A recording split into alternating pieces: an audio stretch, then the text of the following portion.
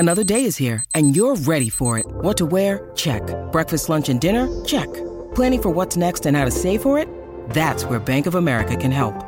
For your financial to-dos, Bank of America has experts ready to help get you closer to your goals. Get started at one of our local financial centers or 24/7 in our mobile banking app. Find a location near you at bankofamerica.com/talktous. What would you like the power to do? Mobile banking requires downloading the app and is only available for select devices. Message and data rates may apply. Bank of America N.A., member FDIC. This is Tom Fox. For the next series of episodes, Ronnie Feldman and I do things a little bit differently. I pose a question to Ronnie, and he gives us a hot take, and we explore from there. These episodes are a little bit shorter, but they're a lot of fun. I know you'll enjoy them. Before we get started, we're going to have a quick word from our sponsor, and we'll be back with Creativity in Compliance.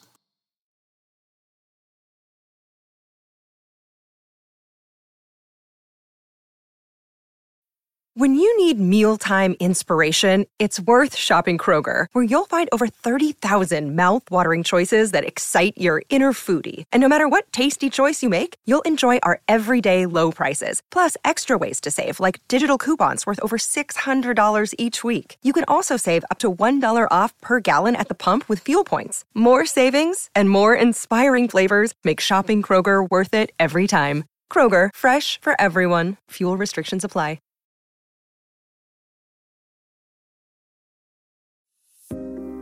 Where does creativity fit into compliance? In more places than you think.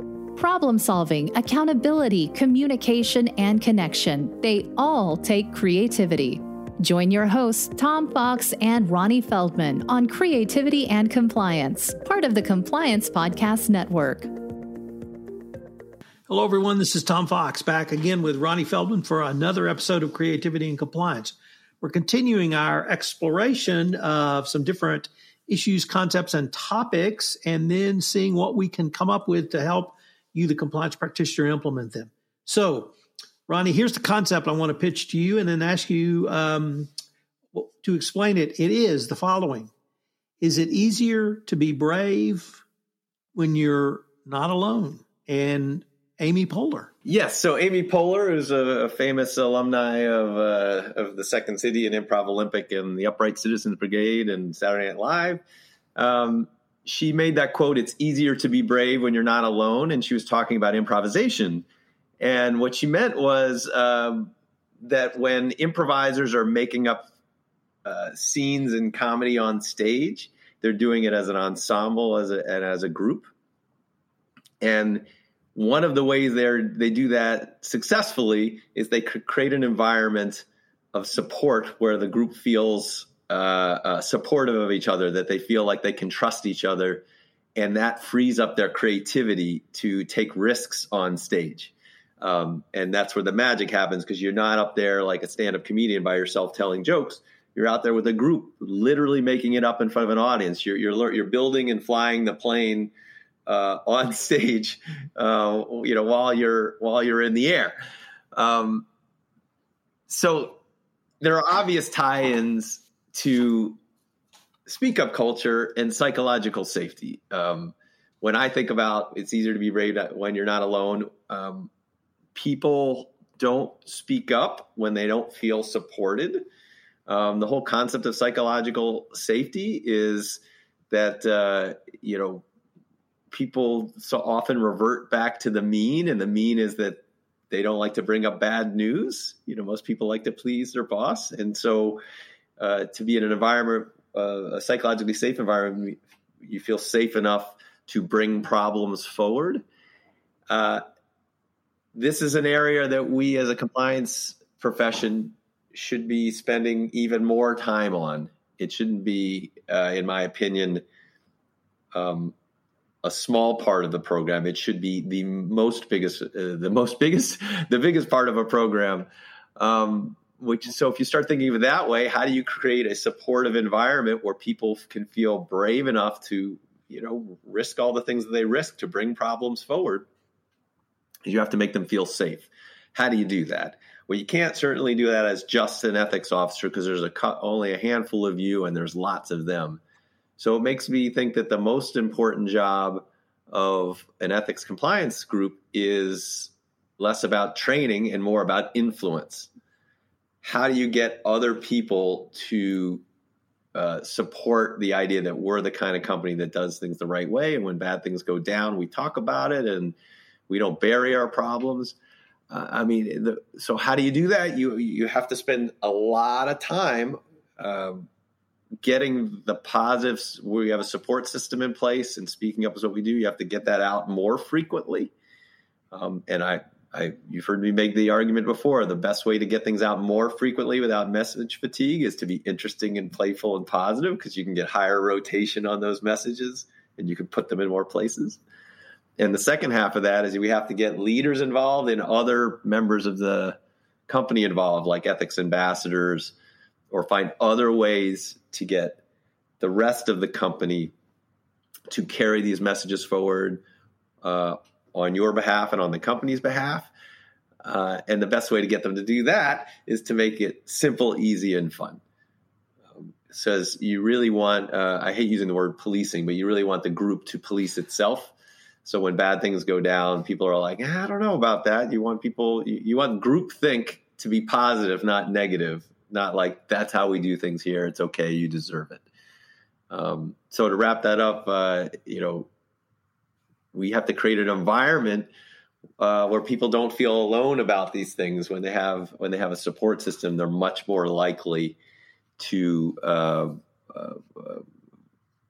have a positive outcome, and to reach out for advice and to take a quote unquote risk by bringing bad news forward if you've created that support system. And scene. So let me pick up on your improv training, because you've said something a couple of times now, but you really honed in on it in this episode, Ronnie. In an earlier episode, you said that you need to always remember in communications, it's not simply giving a message, it's how's that message received. In a speak up culture, how do you, or can you use the same strategies and tactics that you would use in training for speak up to train middle managers to listen, to hear that message, to receive that communication from the employee who has had the courage to step forward and say something? Is that something that improv, or the training you received or have given in improv, is that something that compliance professionals might be able to use to help middle managers be better receivers of information? Well, so you tapped into something there that I love, which is it's all about restructuring how we structure compliance programs. And to me, it's less important to do an annual trackable training, and it's much more important to do short communication awareness, and then to spend time with leadership, educating them and providing them with resources so that they are more likely to receive those messages and to encourage speak up. So yes, there is some improv training is a technique to get people to be better listeners and to be more approachable and to work on rapport and trust. But whether it's that kind of training or any other kind of soft skills training, I do believe that that's an area that we should be focusing more time on, getting your leaders involved in understanding psychological safety, the impact they have, the resources that are available, and how to encourage that. And then part B of that is then getting them to actually do some of the quote unquote training and communications. So it's not coming from you, it's coming from them. I began my career in consulting, and I had one of the partners in my firm would say, in this firm, it's see one, do one, teach one. So, you'd show me something, I'd have to do it myself the next time, and then I have to teach somebody else. And I feel like it is the same way. So we have to educate leaders. We have to make them, carry these messages forward. And I guess I'm combining, do one and teach one. But point is, at some point, you want them to build this into their regular regiment of communications and training with their team. They're constantly infusing the idea of speaking up, the support system. They're saying it frequently. So what a compliance team can do is make that really easy for them, package things up for them. So train them and then make it easy for them to carry it forward. Once again, Ronnie, you've given, I think, the compliance professional a lot to think about. Kudos. So, you want to say goodbye to everybody, Ronnie? All right, bye. We'll see you next time. Be creative out there. Thanks for joining us for this episode of Creativity and Compliance. If you enjoyed the episode, make sure to subscribe and leave a review. This podcast is a part of the C-Suite Radio Network. For more top business podcasts, visit c-suiteradio.com.